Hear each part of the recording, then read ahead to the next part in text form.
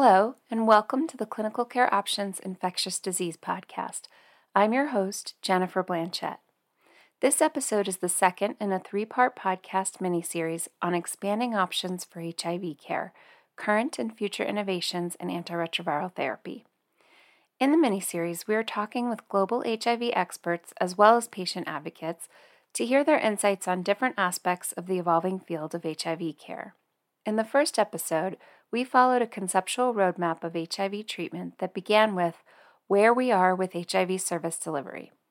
In this second episode, we'll go to the second stop along that roadmap, where we're going, the next wave of antiretroviral innovations, focusing on how HIV care can better meet the diverse needs of people living with HIV as new treatment strategies emerge and continue to evolve. To begin, I spoke with Chloe Orkin, Professor of HIV Medicine at Queen Mary University of London and consultant physician at Barts Health NHS Trust, and I asked her why it's important to have options other than the highly effective single-tablet daily oral regimens that we've now had for quite a number of years for the treatment of HIV. If we look at the treatment cascade, what we see is that not everybody is undetectable on treatment and not everyone is engaging with their care.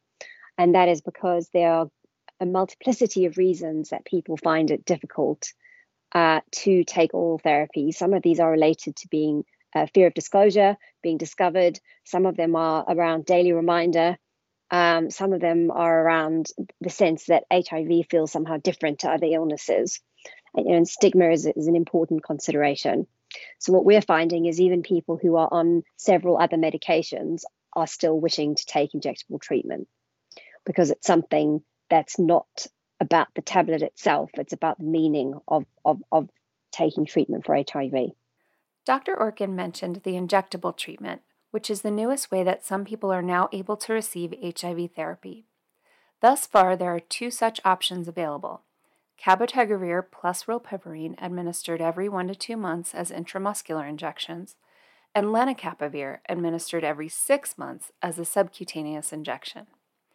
Cabotegravir plus rilpivirine is approved as a complete switch regimen for people with viral suppression on their current oral therapy, whereas lenacapavir is approved for use in conjunction with other antiretrovirals for the treatment of multi-drug-resistant HIV infection in people with limited treatment options. These may be the leading edge of many future long-acting treatments for HIV. Let's first consider the impact of cabotegravir plus rilpivirine for people living with HIV. Here's Dr. Orkin. Long-acting HIV treatment with cabotegravir and rilpivirine has changed the face of HIV treatment, and it's released them from the burden of daily oral therapy and the need to make daily oral good decisions about taking treatment. And it allows 6 treatments a year. I think it's very clear from what people living with HIV are saying about long-acting treatment, how much they want it and how happy they are when they're on it, that this is very much wanted and is helping people in terms of quality of life, particularly those with psychological challenges. Indeed, long-acting treatment options are something that people living with HIV have expressed interest in for many years.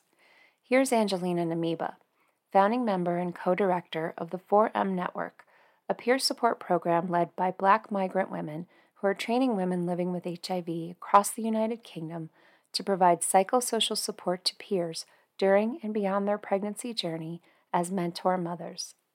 I remember years ago when I was diagnosed and I started taking medication, I went to do a talk somewhere. And after my talk, one of the questions I was asked is, what would you like to see for the future of treatment? And I jokingly said, I would love it if we could reach a point whereby I could take a pill once a month. Because that time, obviously there was absolutely, but that was my wish. And I just said, I wish that could happen. And look, now we've got injectables, so there's so much potential in terms of even just looking at long-acting injectable.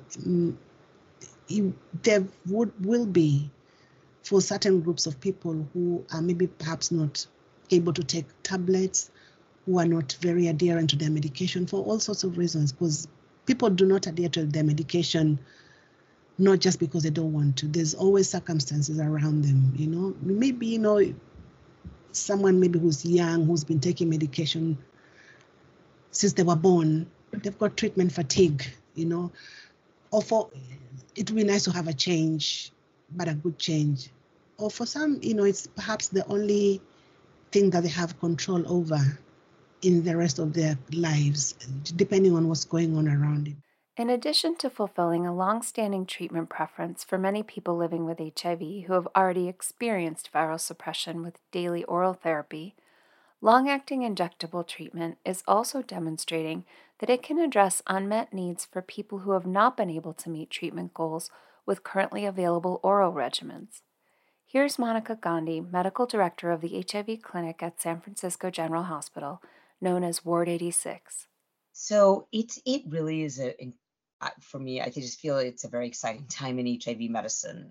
We've been talking about long acting for a long time as something glimmering in the distance, and now we have it. And we only have one combination regimen, but it can do a lot of good, which is long acting cabotegravir and rilpivirine. And so in January of 2021, those two drugs were approved in combination. And pretty soon thereafter, we started a designated program to deliver long-acting ART at Ward 86 in a program that we call SPLASH. SPLASH stands for Special Programs of Long-Acting Antiretrovirals to Stop HIV. It's both long-acting prevention with cabotegravir, long-acting treatment with cabotegravir and rilpivirine. And we have went on a limb a bit and started both long-acting cabotegravir and rilpivirine in virologically suppressed patients, as the FDA guidance advises, based on the results of the FLAIR Atlas and Atlas 2M trials, that they were all studied, these drugs, in virologically suppressed patients who are switching over from oral ART.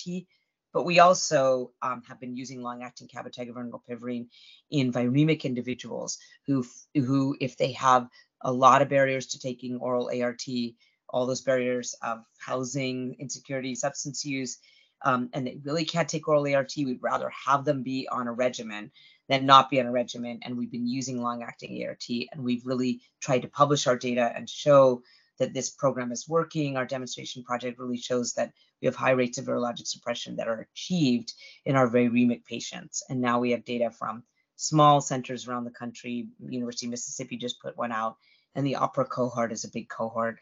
And it looks like in 229 patients there who had viremia, about an 80% virologic suppression rate with long-acting cab-ril.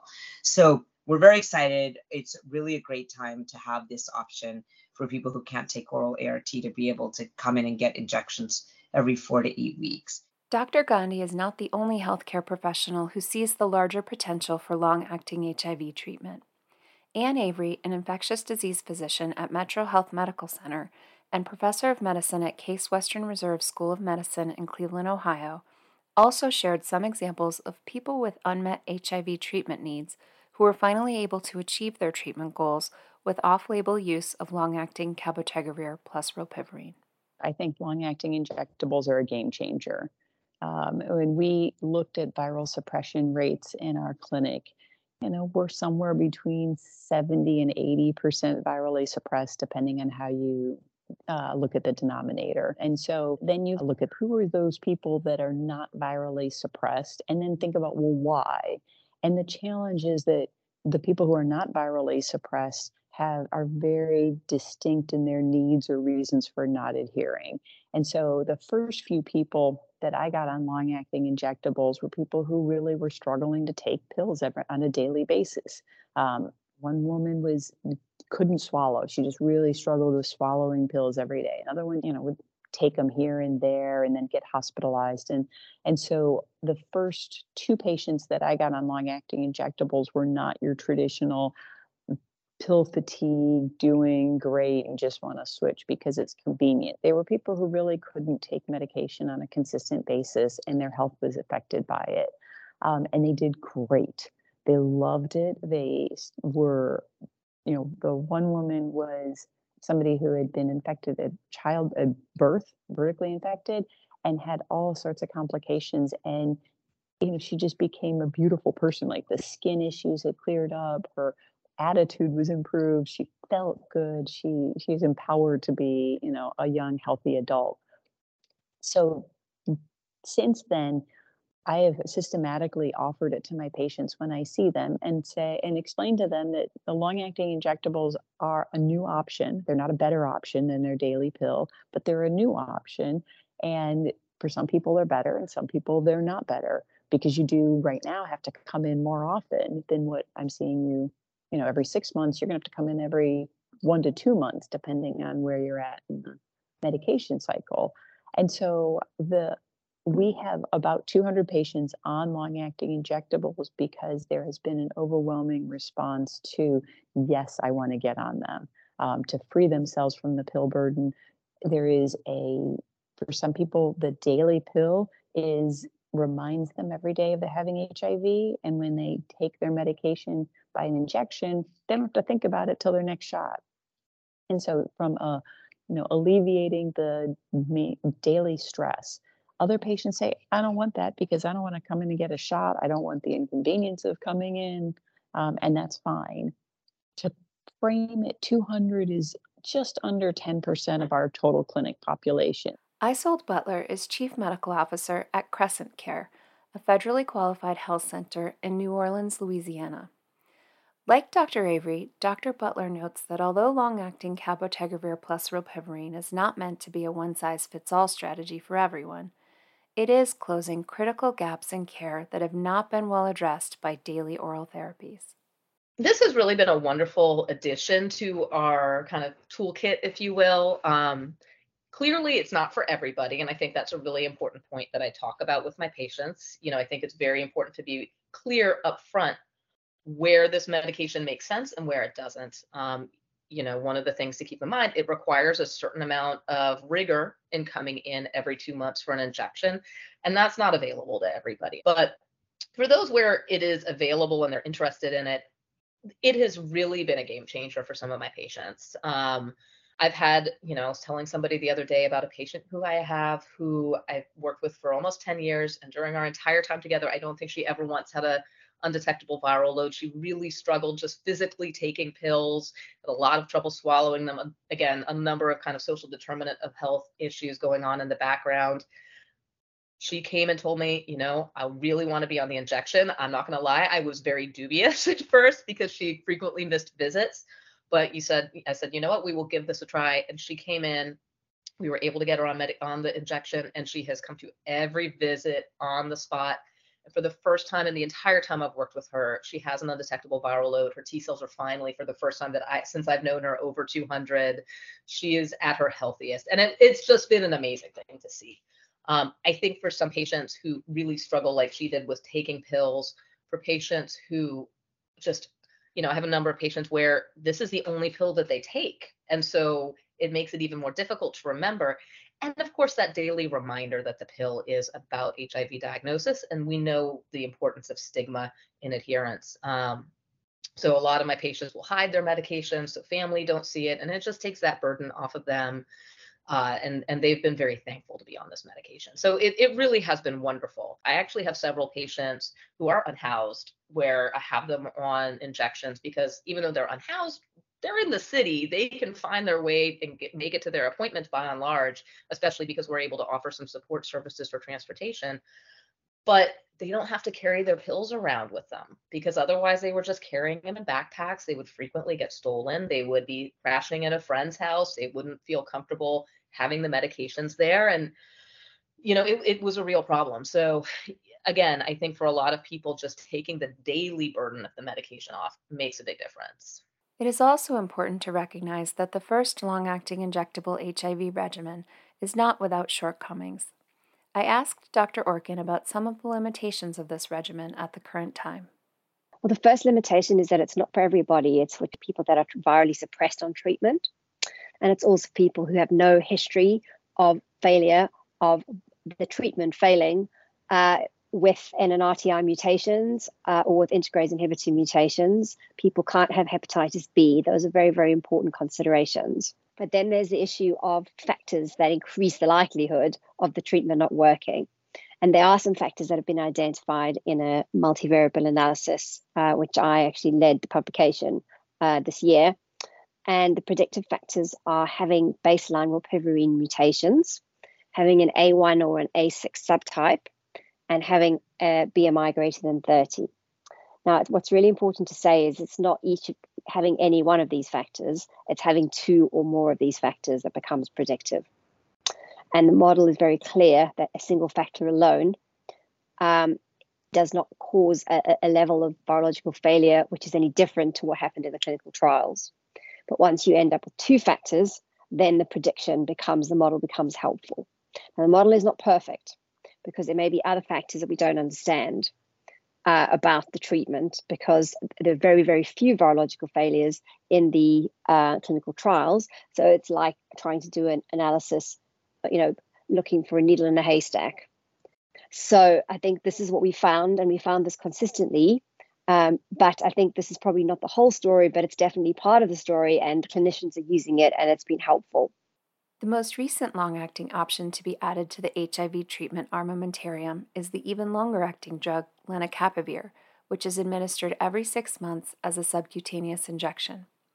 At the current time, lenacapavir is approved for use in conjunction with other antiretrovirals for the treatment of multi-drug-resistant HIV and people with limited treatment options, a small but critical population. Here's Dr. Orkin. So we have lenacapavir, which is the first ever capsid inhibitor, and it's delivered stunning results in people who have significant levels of drug resistance. And it's being trialed in first-line therapy. It's also being trialed in PrEP. One challenge with lenacapavir is that it currently needs to be combined with other antiretroviral agents. But research is ongoing to identify a suitable long-acting partner for lenacapavir that could allow a complete once every 6-month regimen. Here's Dr. Avery again. So we've got lenacapavir as the newest injectable medication that's an every 6-month medication. And then, I think that we do expect to see 6-month regimens become more available in the next few years, where if I can get somebody into the clinic twice a year, that's amazing, because now we're looking at almost a directly observed therapy for patients, and then you don't have to worry about it for 6 months. I asked Dr. Orkin about potential future partners for lenacapavir and where things stand with another potential long-acting option that's under investigation, islatravir. Well, I think our pipeline hit a bit of a bump recently when we discovered that islatravir, which was going to be the partner for lenacapavir, had led to reductions in total lymphocyte count for PrEP and in CD4 counts in people living with HIV. And this has meant that the entire development program for Durava and islatravir has had to be revised as a first step towards moving towards injectables, with the drug being used as oral therapy in a lower dose before it can be sort of moved forward, really, in terms of understanding whether this is something that happens at a lower dose. What the data so far show is that it may not be something that happens. I don't think it will happen at a lower dose, but are they going to be able to formulate the drug at a high enough dose to be received as a long-acting treatment and not to confer the side effects? So this is the difficult problem. So lenacapavir needs a partner, and ideally a partner that has a similar half-life. So at the moment, this isn't the case. So I think in terms of possible agents, there are broadly neutralizing antibodies which are being looked at. And I think that in terms of partners, that's probably those are currently the front runners. And there are some agents further behind in development in other classes. In talking about other potential future uses for lenacapavir with Dr. Gandhi, she described how they are beginning to use it off-label to address a gap for people who really cannot achieve viral suppression with the daily oral regimen, but are also unable to take long-acting cabotegravir plus rilpivirine because of the presence of NNRTI resistance. Dr. Gandhi described this limitation with cabotegravir and rilpivirine and how lenacapavir may be able to fill that gap. But there's one thing that's limiting us, and we're thinking about a lot, which is that long-acting cabotegravir and rilpivirine, by definition, has to be used in patients who do not have underlying resistance mutation. So there's not a lot of circulating integrase inhibitor resistance. Cabotegravir usually works fine, but there is a certain degree of rilpivirine-associated mutations circulating in the U.S. population because of the long, prolonged use of efavirenz as first-line therapy in the past. And so there are patients who have NNRTI resistance mutations where we can't use cabotegravir and rilpivirine. Rilpivirine won't work, and that will leave cabotegravir unprotected. So ever since lenacapavir came out, which just was December 2022, lenacapavir is the first-in-kind capsid inhibitor approved for multi-drug resistant HIV. We have been combining lenacapavir with cabotegravir. And when a patient really can't take oral ART and they have NNRTI resistance, we've been combining that lenacapavir every 6 months with cabotegravir every 4 weeks or 8 weeks, and we've been seeing some good success in early case series that we're going to put out. So we're really intrigued by that particular combination as an innovative long-acting combination, 2 different drugs, but we are able to combine them in our setting. One challenge with current long-acting injectable therapies is that they require clinic visits for a healthcare professional to administer the injections. That raises the question of if there could be long-acting options in the future that allow self-injection, or even better, that are available in an oral formulation. I also asked Dr. Orkin for her thoughts on this. So with respect to oral therapy, this would be, coming full circle. And there is the technology to develop long-acting nanosuspensions for oral therapies. But this hasn't happened yet in HIV in terms of any sort of clear, larger scale trials. And this would be a great hope to take a single tablet will reduce many implementation issues. In terms of self-injection, I think that the developers of cabotegravir, rilpivirine, and lenacapavir are certainly looking at potential self-injections. And I think for cabotegravir, rilpivirine, there's currently a study of subcutaneous injection of cabotegravir, rilpivirine. Depending on that might be something that might be helpful because that would be more amenable to a self-injection. And I think there's also, attempted studies to inject into the thigh, which would mean that people would be able to self-inject. But right now with cabotegravir and rilpivirine, it's 2 big injections. So it would really be about reformulating to make it smaller volume and more possible. So what else might be on the horizon or further in the future for expanding HIV treatment options and modalities? Here's Dr. Gandhi. Yes, I mean, we didn't think this time would be here where we got injectables even. And so now we get to think really creatively and innovatively. And I think there's going to be more. I mean, they're certainly in development. So I do think the implants are the next exciting possibility for treatment of HIV or even prevention of HIV. The implants that at least we have some data on in macaques and primate models, and then there's a small study in humans just looking at the pharmacokinetics.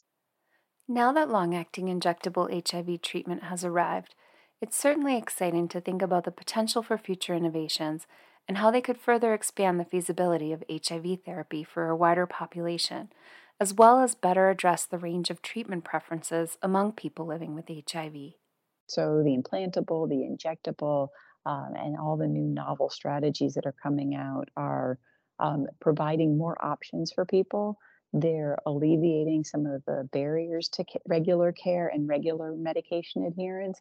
And I think they help patients feel less stigmatized because they don't have to worry about somebody goes in their medicine cabinet and sees their HIV medication and Googles it and says, oh, they must be HIV positive. And the whole time this person has not disclosed that information. So the inadvertent disclosure risk is also lessened.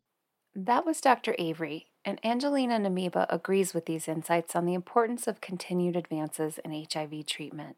So I think the way treatment is evolving is good because it just means there's more options for different types of people.